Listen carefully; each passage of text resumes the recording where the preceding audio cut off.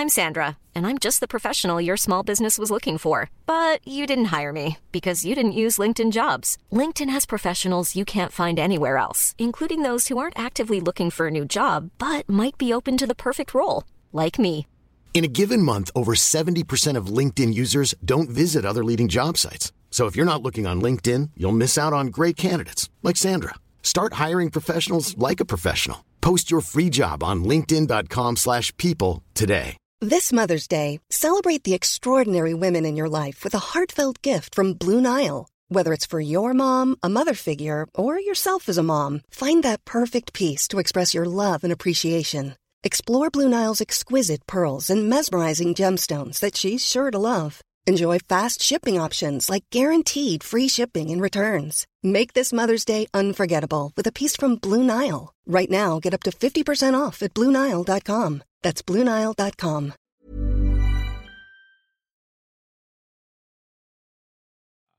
A 1, a 2, a 1, 2, 3, 4.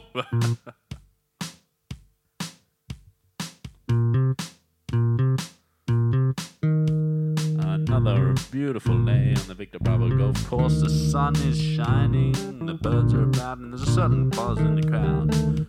Michael Michelson steps up to the tee box. 15th hole here, drivers recommended. Oh, is he a caveman? Because he suddenly clubbed that one. What do you reckon, George? I mean, did he hit that with a dictionary? Because that was a terrible read. Well, g'day and welcome to Golf.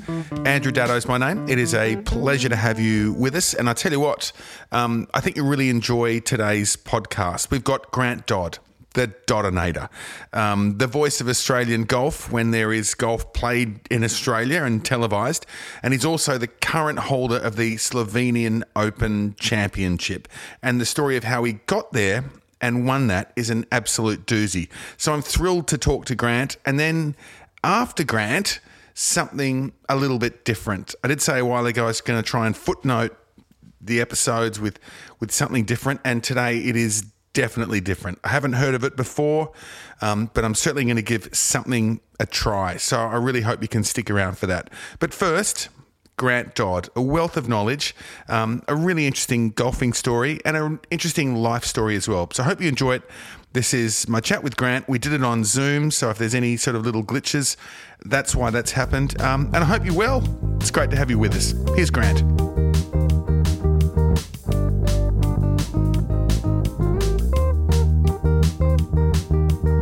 How are you, Grant? Mate, I'm great, and great to see you. It's been too long. I think we worked together a year and a half ago, and that's basically the last time there was a golf tournament in Australia. So yeah, it's been a pretty long time between drinks. I think what's interesting about that experience was I think that will be my last golf tournament that I'll be involved with professionally, but I don't think it'll be yours. Well, I think that's a bit harsh, and I actually think that initiative that the PGA put on at the PGA Championship to have like a magazine show before and after was just what golf needed, and you did a fantastic job of that. Yeah, it was fun.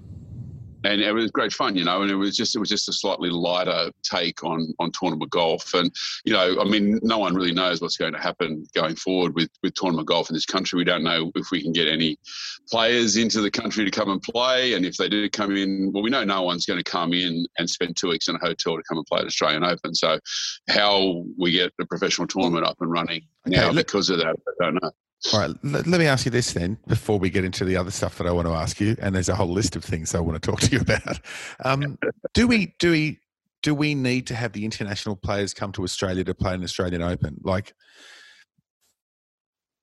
yes, we do, but because let's not forget that the international players that you're talking about are also Australians, because the name players that actually make this tournament work from a commercial level, they are all living in America or somewhere else, and so they're all, for them to come home, it means that they're under the same controls and regimes as what everyone else is. So and you can't sell any sporting event now without some big tickets attachment to celebrity, if you Yeah. like. You know, there's got to be some attraction for both sponsors to get on board, for television to get on board, and so without any names playing in the field, you're not going to be able to get all of those people in line. And so the reality is yes, and you know, it's the same story for not just golf in Australia, but it's anywhere in the world now. We live in the age of celebrity, and in for want of a better word, when it comes to sporting stars, but it's still relevant. And yeah, the answer to your question is I guess, is it yes or no? I guess no. I think it's funny because I think I knew that. I just sort of like the idea that we could have an Australian Open that's really well supported, that doesn't necessarily require the big names. But this is one of the things I want to talk to you about. So as a golf commentator, when you watch golf, and let's look at the PGA that was just on? The US Open. The US Open that was just on, right? So when you watch golf, do you watch it from a fan point of view, or do you watch it from a commentator's point of view? A bit of both, really, these days, because when I was playing, golf was all I thought about. I mean, I got up in the morning and the first thing I thought, where are my golf clubs? How quickly can I get to the course? But I loved being a pro golfer. It was just a dream, and I just can't think of a greater way to live your life. But when I had a few injury issues towards the end there, and then I probably was just short of being, good enough to be, a really great tour player. I mean, I kept my card on the Australian tour for over a decade, and played in Europe and played in some major championships and all those things. So, I was obviously a good player, but in terms of just being able to just tap into that upper echelon, I was probably just a bit short of that for various reasons. And so once I stopped playing competitively, I kind of lost that a little bit of that pure sort of fascination and drive with the game. And I guess I look at it a little bit more objectively now. I sort of, I probably analyse a little bit more from the point of view of a commentator. Yeah. But it's still fascinating to me. And to me, the majors take on a whole completely different context. All right. Before we get to I know you've played 2 British Opens. What happened? What happened on Monday morning our time? I mean, because it was unbelievable. It was like watching me and my mates. Well, you know what's interesting, mate, is that when and I was thinking about this earlier when I knew we were going to talk. I remember when I played my first major at Troon in '97 at the Open Championship, or the British Open, and I just remember thinking when I was out there playing that it was actually a whole new level that I wasn't accustomed to. Like just in terms of the difficulty of the golf course and the way that the golf course is set up on the edge. And how the conditions sort of turn it into a whole different equation from anything I'd experienced before. Had you played Troon before? No. I went. I flew over. Like I'd been a pro for about 3 years, and I thought, you know what? And that was in the days when Monday qualifying was a really big deal. I mean, I played at a Monday qualifying one year when Larry Myers was in the group behind me, and guys, who had won 4 or 5 times on the US tour, were playing groups ahead of you, and you're looking around going, wow, what's going on here? Right. This is amazing. Yeah. But that was, but I flew over from Australia. I thought, you know what, I'm going to have a dig at this. And I flew over and I qualified, and, literally the greatest day of my life. I couldn't believe, this guy who could have took up golf when he was 18, and just, kind of just scraped by for a whole bunch of years. And there I am sort of, walking onto the practice range at Troon, and there's Tom Watson there, there's Sebi Ballesteros up there, and there's, Retief Goossens next to me, and I'm Retief, I love the golf street sort of thing. It was bloody awesome, But the point being was that, Troon goes out in one line and then comes back in another, basically. There's only one hole that goes a different direction. That's the postage stamp, a little par 3. And like on the back 9 on the Thursday, I was last group out at 3:45 in the afternoon. And on the back 9, there were 4 par 4s I couldn't reach in 2. Like the wind was blowing that Wow. hard, straight back into my face. We're still playing with balladas back then. Yeah. You know, any of your listeners who don't know what a ballada is, look it up. They were golf The balls. little rubber balls, yeah. Yeah, they were. You know, and you had to golf your ball in the wind playing with a ballada. And and you know, I just remember thinking this is next level. Like, this is really, really hard. You know, I was crunching drivers low into the wind and pulling out my one iron. Look up one iron. Anyone who doesn't know what that is either. And You're not that old. Just smoking them in and just coming up, you know, 5 yards short of these greens. It was just really, really difficult. And I guess relevant to your question before is that, you know, it's difficult on TV to perceive just how hard these courses are set up, you know, and just the fine lines. It's a bit like walking a tightrope, you know. You sort of, you know, it's all this balancing act. You look like you know, even the guys that are out there, you know, and leading and look like they're in control. You know, I'm almost certain that in their own minds they're just feeling like, oh, you know, man, I don't know how I'm doing this, but I'm doing it, you know, and I'm you know, and you're just one kind of, you know, slight mental aberration away from, you know, making a quadruple on 17 like DeChambeau did, you know, and you know, but he wasn't Robinson Crusoe that day either, you know. Like it was. You were right. It was just a sheer carnage, and that's, you know, yeah. So does that mean that Rahm was able to control his emotions better than? I mean, Oosthuizen. Oh my God! I was like nearly weeping for him, going, "Oh my God, not another sec!" Like it's, you know, like it literally had everything. And it had failure in such obvious failure, which is what we face as amateurs all the time. Yeah. But we rarely see it like that for the pros. Yeah, I mean, and the thing is, it's so hard to win in professional golf. You know, like it's hard to win, and it's even harder to win when you're playing against every other great player in the world, and then you're playing, you know, against your own desire. I mean, you know, for these guys who are all most of them anyway, multi-squillionaires in their own right. Yeah. So the money is no longer particularly relevant, but their place in the, you know, in the pantheon of the game is just standing there. You know, like you win a major, it elevates you above everyone. It's the holy grail, and you know, and so you're standing there thinking, you know, this is what I've dreamt of my whole life, and trying to stay out of your own way as well. You know, and then, you know, and I think too now, particularly in the age of social media, I think social media and the way that people just absolutely pile on for people who have mental breakdowns and stuff, I think that plays a factor these days with this constant scrutiny, this constant being judged and evaluated every time, you know, more with regard to your, you know, not necessarily your physical skills, but your mental skills, like people calling into account your heart or your ability to execute under pressure. I mean, all of these things, the environment's really, really quite changed. I think it makes it you know, even more challenging. But, you know, that golf course is long with thick Kikuyu rough with a bit of wind, and, you know, and everyone trying their hardest. You know, and a couple of guys fell off the tightrope. Yes, I think that's a great description. Let's go back to you, Grant.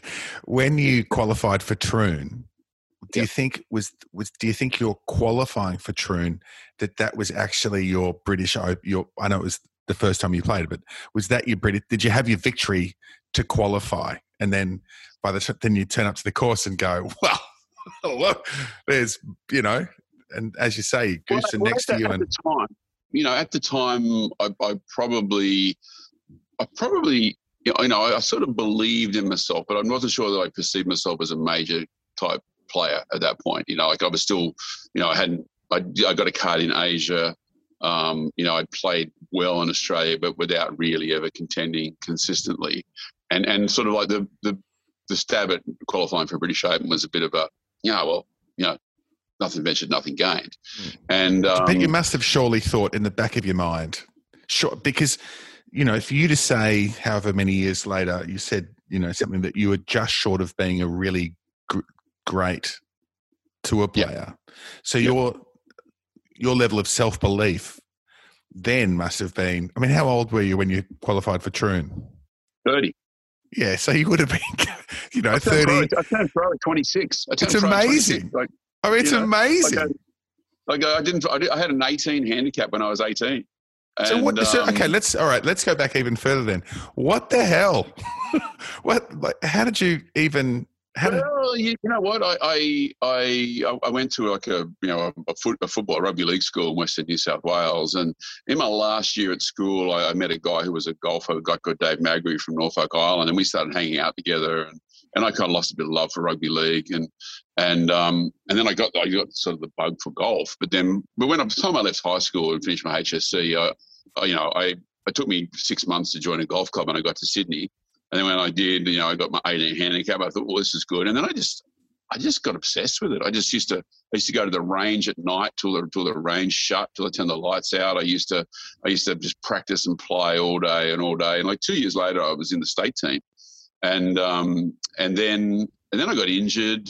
I had a shoulder surgery, and I spent like 2 years wandering around aimlessly. And then kind of got to 25 and went, this is what I've always wanted to do. And so I had to go out and, live very much hand to mouth for a long time because, I didn't have any money. My family didn't have any money. And, I was just going, well, I don't want to do anything else. This is what I want. This is what I want in my life. And, I'm just going to keep going hard at it. And I went harder at it than almost anyone I know, in terms of my application, in terms of the dedication I gave to the game.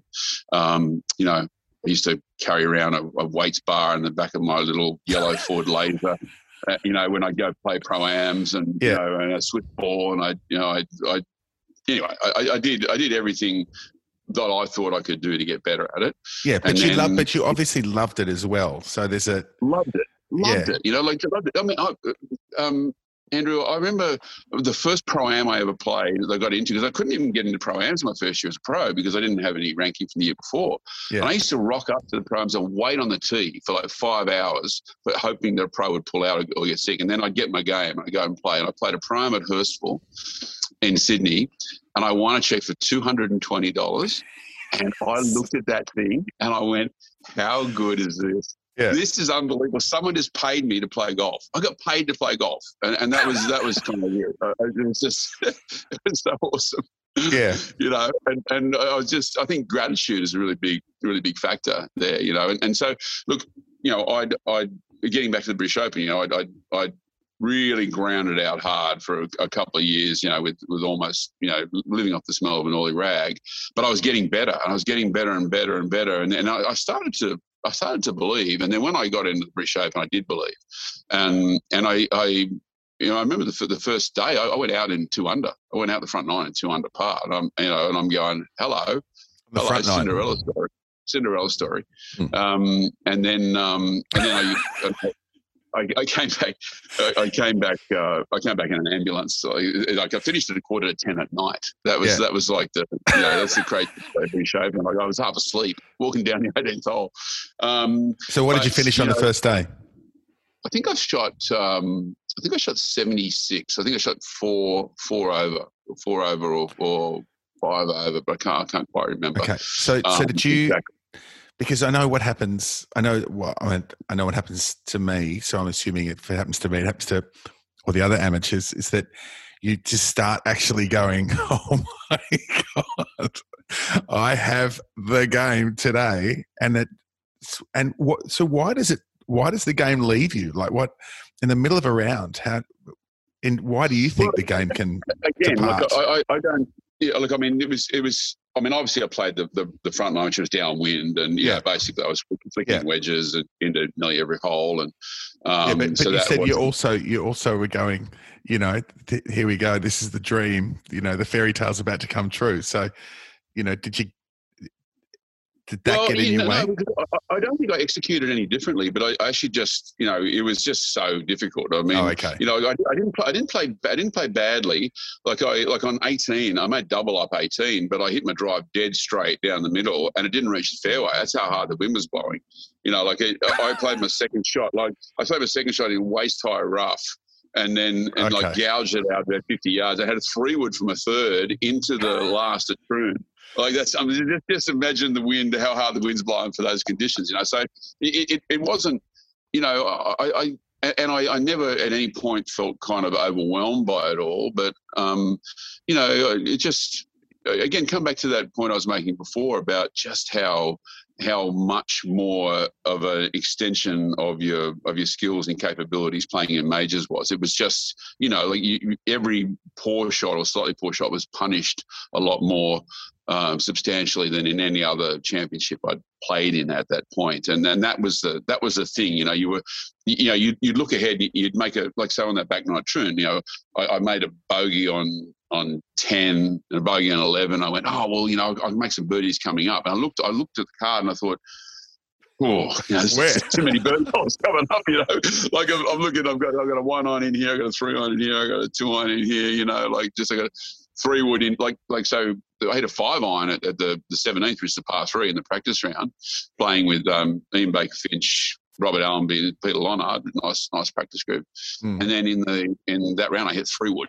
You know, I hit a 3-wood so that was just sort of a change in how conditions played. But actually, the highlight of that week is just quite a funny aside. Actually, so so you qualify Sunday, Monday, and then out you go on Tuesday. You know, get all your stuff, and you put your name down for your practice rounds. And so I played with Allenby, Lonard, and Baker Finch on Tuesday, but then you had to go put my name down for a game on the Wednesday. And the sheet's full, and there's one spot at the end of this time, and I go, that's mine. So I put my name in there, and I look along the list, and it's got, you know, someone, Jay Nicholas, right? So and I look at it, I go, I'm playing with Jack Nicklaus. I'm playing a practice round tomorrow with Jack Nicklaus, and I almost run out of the locker room. Right. Run out of the locker room and find my caddy, tell my caddy, mate, you can't believe we're playing a practice round tomorrow. We're playing with Jack Nicklaus. And anyway, that was I was so excited about that, you know. But I arrived to the course the next day from my round with Jack, and the practice sheet had been lost. And it was there was nowhere in sight. No one knew any of the tee times. Everyone was confused. Everyone was like waiting on the tee. Where's my time? And I'm looking around. Jack, where are you? And so no practice round with Jack Nicklaus, but you know, no, like it didn't happen. But you know, it was one of those sort of moments where I still laugh about it, you know, because like we were so pumped. I was so pumped for about a day, like just thinking about playing with the greatest golfer. Well, I wonder why his name, there would have been a space on that anyway. Like you would think that people would jump at that, or would there be a sort of a level of fear about playing? No, I don't think so. I think it might have just been at that point where, you know, he's just wandered into locker rooms before me and gone, I'll put my name down here. Or maybe one of his people put a name down on the list, you know, like I don't really understand the rationale. I mean, Wayne Westner was in the group as well. And there was another guy too, but I can't remember who the other person in the group was. But yeah, like, you know, I mean, it was just one of those moments in time, you know, where you just, an opportunity presents itself, and yeah, it would have been a great memory. Did you ever play with anyone who you were really quite starstruck, you know, about sort of spending the 4 hours with? Funny story. Okay. So when I started playing golf, like Greg Norman, it was mid to late 80s, and Greg Norman was like the star, you know. He was the man, you know. 86, those great years. But the guy that I absolutely adore and idolise was Seve Ballesteros, and I couldn't imagine, you know, ever meeting the guy or whatever. I played in the Hong Kong Open in like 95 or 96, and Peter Lonard and I, we got there to a practice round, and the first tee had like 10 groups waiting on us. We went, bugger this. So out we walked to like the 15th hole, and, you know, and we played 15. We put our name down on the practice sheet for like an hour and a half's time, and we walked out to 15, we walked around, we played right around to 18 and got back just in time for our tee time. So we walk up onto the tee, and there's the Indian guy, Amandeep Joel, really good fella, who played on the tour. He comes running out. He goes, "Guess who we're playing with? Guess who we're playing with?" I go, "Who are we playing with?" He goes, "We're playing with Seve." I've gone, "You're kidding me. You're kidding me." So Seve Seve Ballesteros was like the name player, and he's waiting on the tee for us to turn up. So me, Leonard, and Amandeep, we rock up like the man, just like Seve, you know. So, and I couldn't believe it. And so we sort of played the first couple of holes, and he starts having a bit of a chat, and we're getting on great, and we get to the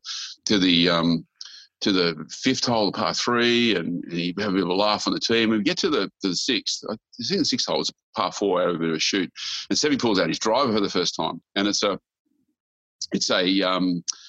Callaway Big Bertha, like mid-90s model, but it's covered in blue house paint, right? And I'm going, Seve, what sort of driver is that? He says, it is a Nukin Cobra.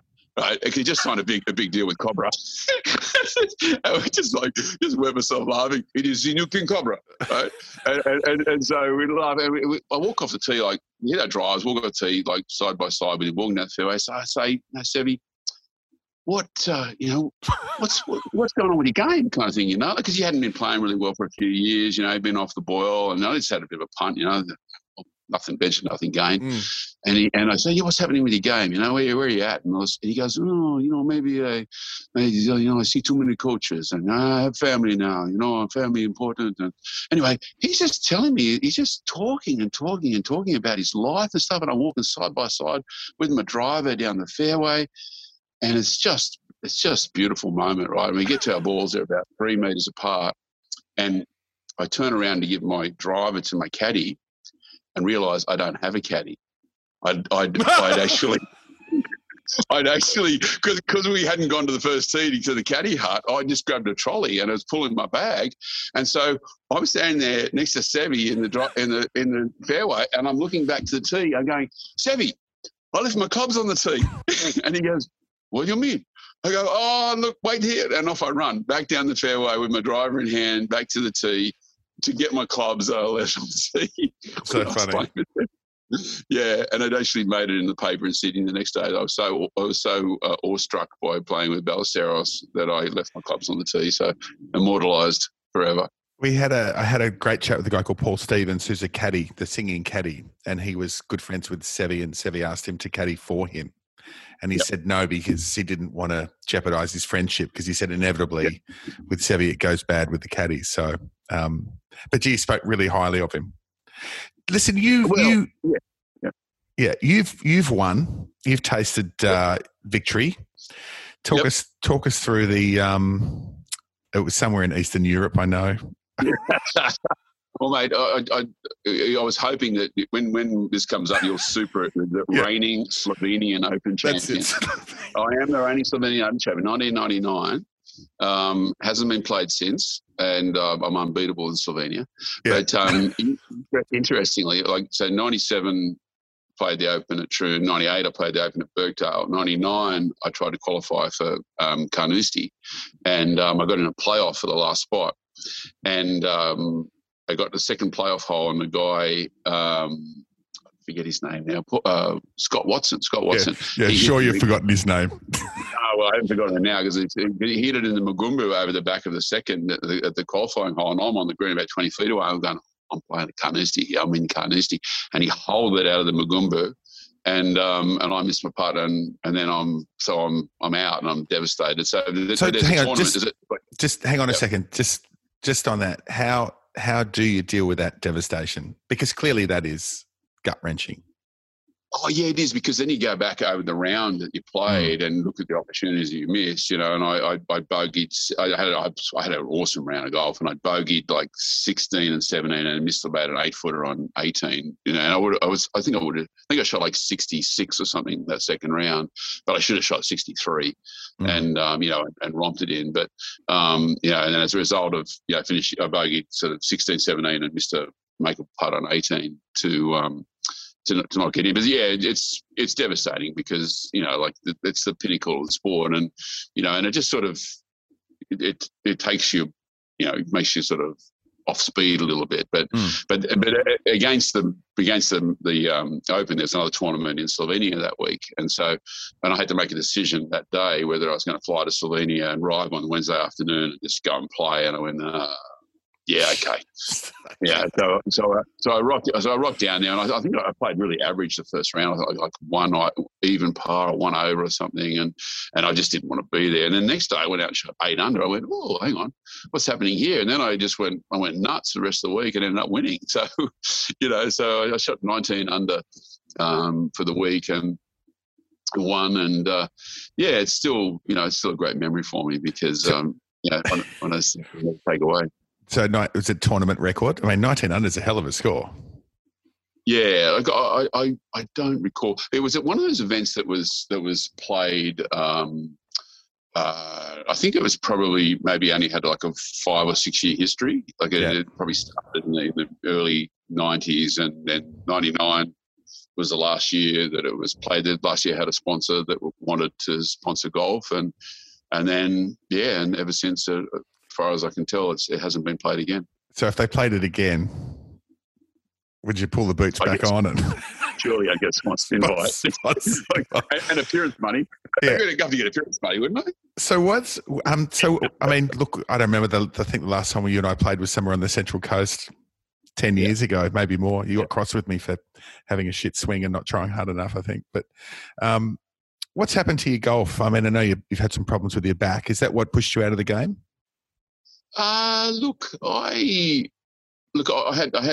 had 4 surgeries in 5 years towards the end there, between sort of 2000 and 2004 when I gave it up. I had 2 knee surgeries. The second one, I had most of my cartilage removed from my right knee, and I had wrist surgery for ganglions, which took me about 7 months to recover from. And I'd had back issues, and I'd had a shoulder operation as well. And I just, it was kind of lower diminishing returns. I was, as I said before, I was a good player. I was on telly in Australia regularly, and I was good enough to play in major championships and win in Europe. But I was trying to make that step to this sort of that invisible next level without necessarily knowing where it was, and I just kind of was falling short of that. And the more injured I got, the less productive I got. And I was still playing good golf, but I just had this feeling that, I mean, the last 2 years I hadn't played a single round of golf without taking painkillers and anti-inflammatories. Yeah. And I just had this sense that, it was my time to walk away and try something different. And when I made that decision, I was okay with it, I mean, because I used to look around at guys when I was, in my, mid to late 20s, and I was a really late starter. I mean, I used to look around guys that were sort of, 40, and I perceived them as being really old back then, and thinking, they were just sort of making up the numbers in golf. Yeah. I just didn't want to be one of those guys that just sort of made up the numbers. I had goals that I set for myself, and if I couldn't realistically think that they were possibilities, then I was, then I just had a sense that there was something else for me out there. And, and since then I've tried, I had a go at, quite a few things, but, my business now, Gymnastics Direct, is a really great business. It's the #1 gymnastics equipment website in Australia, and, keeps me busy. I've got, 4 full-time staff working for me, and I get to do television golf as well, which I really love. So, so I would say that I just arrived at a point, kind of almost fortuitously, really, where the decision was sort of made for me. Like I could still play, but I wasn't ever going to get better than what I was at that point. Okay. And I just, my body wasn't allowing me to sort of keep competing, but I was 30 or 36, and it was just time. So Phil's win, does that sort of stir something in you to go, well, I mean, I'm not saying to go back on the regular or even attempt to get back on the regular tour, but certainly as a senior, do you sort of think, well, I was pretty good? And my answer to that is that, I was pretty good, but I was never quite good enough to beat those guys when I was at my physical peak. Yeah. And I was never interested in just making up the numbers in pro golf. I really wanted to achieve great things in the sport. And when it became kind of apparent to me that that wasn't really possible, I didn't lose the love of the game, but I lost the love of sort of setting goals and challenging myself to compete at a higher level. And my focus switched from that sort of solely, insular, kind of focus into other things. Okay. And so, and I should find that I don't really have the competitive streak that I had anymore. Yeah. I don't, I was insanely competitive, which is one of my strengths, which what kept me out there and what got me, gave me the longevity that I did, over what other guys might have brought to the table. And then I just find now that I'm happy to go out and have a hit with my mates and just have a laugh and a bit of a sledge and, a couple of side bets and that sort of thing. But in terms of actually setting goals for and myself win. in golf. Yeah. Hey, listen, did you have a default swing thought that you would go back to if things were going pear-shaped in a round? Like, was there something like, I've been really lucky and talked to, a bunch of pro golfers and like, Richard Mercer says, you got to be seeing 3 knuckles and, someone else says you've got to be the elbow in, or did you have a default sort of thing that you tried to remember? Yeah. Look, or do you now? For me, it was posture. It was all about posture. I mean, a lot of the stuff that I grew up with, when I first started playing the game was all feel. It was all sort of feel related stuff, about, like Richard, was my first coach, Richard Mercer. And, and Richard was all very much about the grip and that sort of thing. And then as I kind of, evolved a little bit, I kind of found that I had things in my swing which weren't going to allow me to excel. I did some, I took the club away a bit shut and, everything was a feel thing that I didn't really have a perception of. And I went and saw Gary Edwin, midway through my first year as a pro. And he was one of the first guys that I've ever seen use video, and actually show me what I was doing. And I looked at it and I went, yeah, right. That doesn't look, that's not how I pictured it. And so the changes that we made were very much posture related, which then allowed me to get the club more open on the way back. And Gary's, I guess, method, could often be seen as a little bit sort of stifling and a little bit sort of rigid. And, but he was that reverse sort of K, wasn't he? And Lonard, and Paul Gow, they were both Edwin. Well, I mean, there was a time there on tour where, especially in Australia, you had Peter Lonard, who was the poster boy. You had Rod Pampling, Paul Gow, obviously myself, and everyone used to say, "Oh, you don't look like a Gary Edwin person. You don't look like a Gary Edwin player," because I probably was a little bit more kind of, I had a bit more motion and a little bit less like fast arms kind of thing. But what Gary gave me was stuff that I could fall back on, rather than just these feel things, so I would go back to, posture and this understanding of, my arms underneath my body and swinging around my body more. And that really worked for me. What kind of left me the most, though, was my putting. I got a bit yippy. The last sort of 3 or 4 years, I got quite yippy. And that when you start getting yippy, that's bad. I mean, in pro golf, that's not good at all.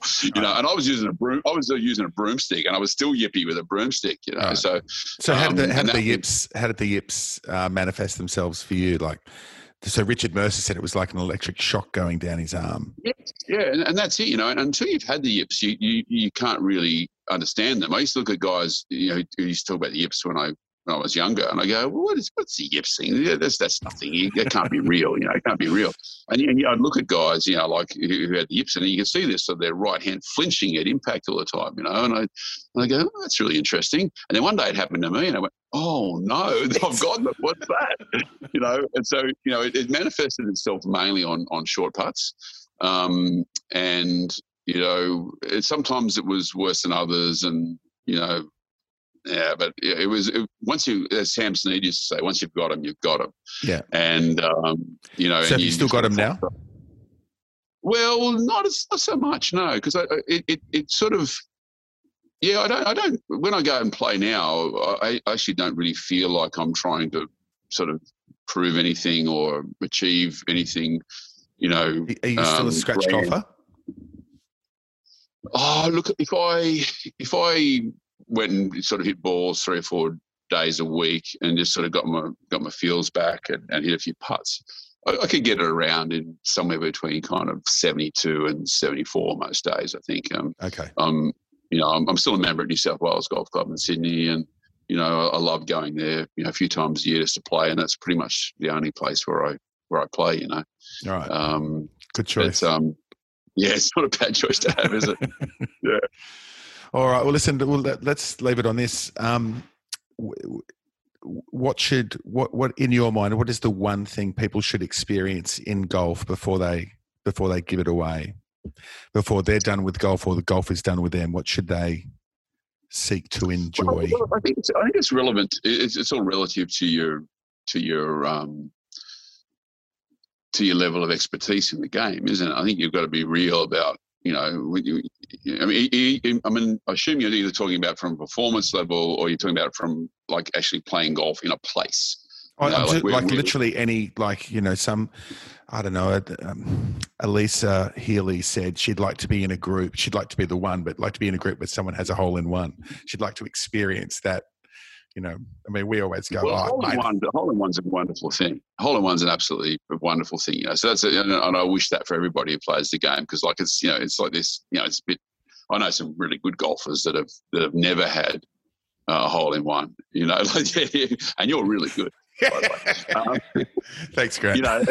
And interestingly, like this. So while we're on that subject, there was I missed out on winning a car about 2 times by like an inch, in tournament golf. In fact, I had a hole in one at the 15th in Kingston Heath on a Wednesday at an Australian Open when the car started the next day, and things like that. But there was a guy who played in Asia, an American guy called Mike Cunning, and he'd had 3 holes in one in total in his whole life. And he won the Order of Merit up there one year, so he was a really good player.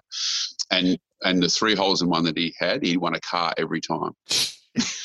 so that's just, you talk about luck. Do you guys pros gun for the car? Like you can see the BM or the Merc or the Skoda or the Subaru behind you. Do you actually go, yeah, playing shit, I'm going to win the car?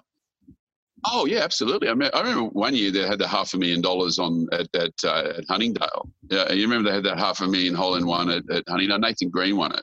Nathan Green won it on the the 10th, 11th, the 12th hole of par 3. They had $500,000 up, and Nathan Green won it. But I remember the years that they had it on there. I used to get to that hole, and I'd be like, come on, man, put your best thing on it here. There was no aiming 5 yards right of the green of the pin, right. And try to hit it in the heart of the green. It's like, oh, come on, imagine doing this, because it could change your life. But but in terms of like life experience, golf experiences that I would recommend to anybody, if you just want to sort of just absorb the majesty of the game and the beauty of it. Royal County Down in Ireland was just one of the most amazing experiences. The day I played there in the week before the British Open, the Open in '97. I went spent a week in Ireland playing with Ian Baker Finch and Gary Edwin and one of Ian's mates, Kevin Cross, and it was one of the greatest weeks. And we played Port Marnock and Waterville and European Club, and finished at Royal County Down. Just amazing, just a majestic, mystical sort of place. To me, that's one of the great experiences. But we've got them here in Australia as well too. Like you're going down to Barnbougle and playing those 2 awesome golf courses down there, and there's a real beauty about this game when you get deep into it and you start thinking about the design of the course and the place it's located, and just this privilege of being out in the open air and just enjoying there's just the relaxation that that this game can bring to you. And I think something along those lines. I don't think I wouldn't be prescriptive about what it is that everyone has to do in order for their bucket moment in golf, but I think there's a number of different ways you can look at it, and just suck the marrow out of it. It's a great game. Suck the marrow out of it is a great call. I think the thing with Ireland as well is as much it's the accent and the people and the experience of somewhere else. Like I played in Ireland once, and just turned up to a course, and there was a 3 and I was alone, and I said, "Oh, do you mind if I play with you?" And they go, No. And anyway, it was a fantastic day, and I had to sink a 20-foot putt in the last. The guys put the flagstick down along the hole, and he goes, "Just put your ball along the flagstick there. Put it along there." So I put my ball on the flagstick, it goes in the hole, and he goes, the 3 of them go, "It's a tie. It's a tie." And then we went and drank for Australia. Oh, it was just, and it was just one of those. I think it's my favourite golfing memory of anything, because it was, other people enjoying the game and sharing the love of it. And I reckon that's the point of what, we're all trying to seek anyways, try and play well and have a nice time. Yeah. Find, the most important thing is to find people whose company you enjoy. Yeah. And who share a similar ethos about the game and a passion for it. And that's where the memories come in this game. It can be about, achieving your personal best, but I think most of it is bound up in, just before we go, my greatest experience ever.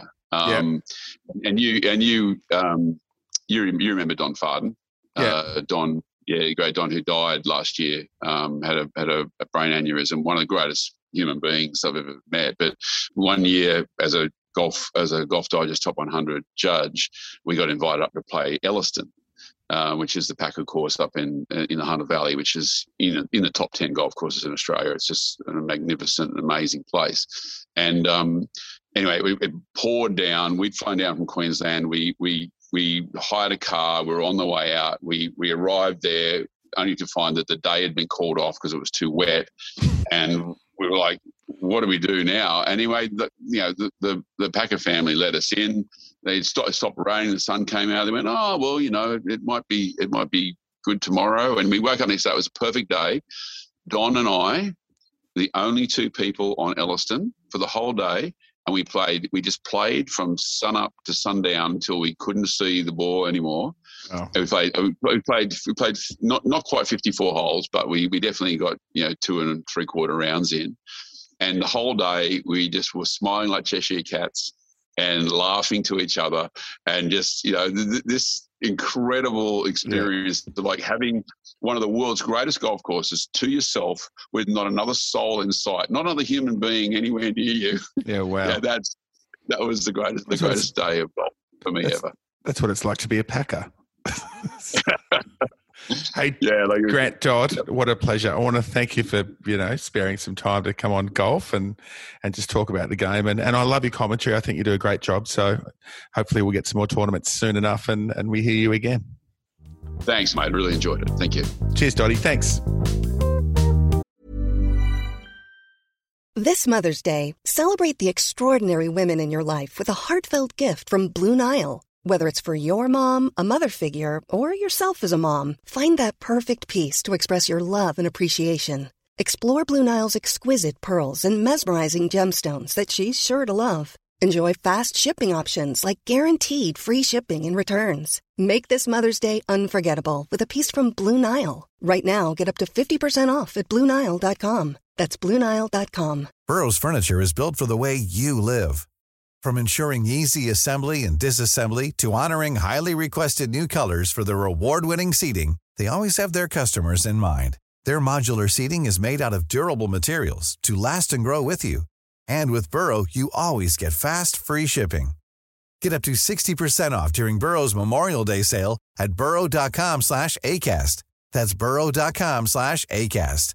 burrow.com/ACAST.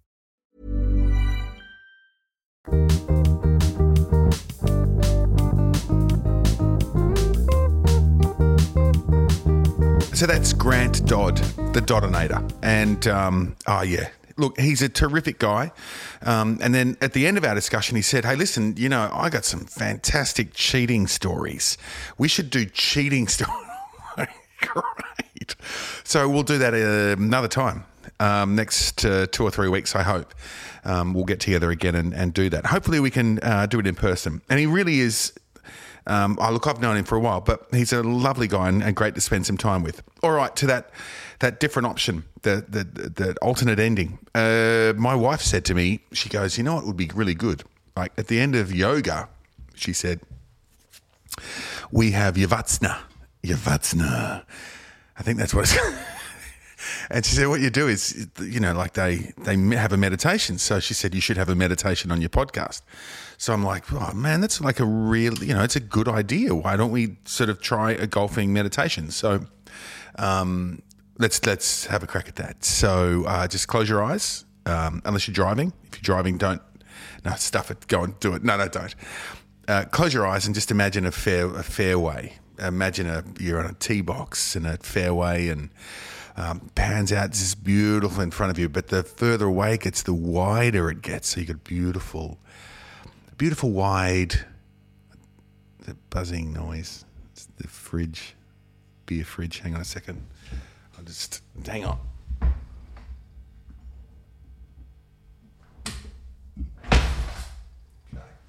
Got it. All right, that's better. So there's a beautiful wide fairway out in front of you, and it's beckoning you to hit you, for you to hit it. Hang on. Or imagine this though. Imagine a lake, a river. Imagine a river of beer. Imagine a river of beer calling you, and you can't go in it. You want to go in it, but you have to hold the course. Stay the course. Stay the course on the fairway. So you breathe. Oh, yes. Yeah. What do you think? Relaxed? Cheers. Hey, thanks for listening. See you next time on Golf.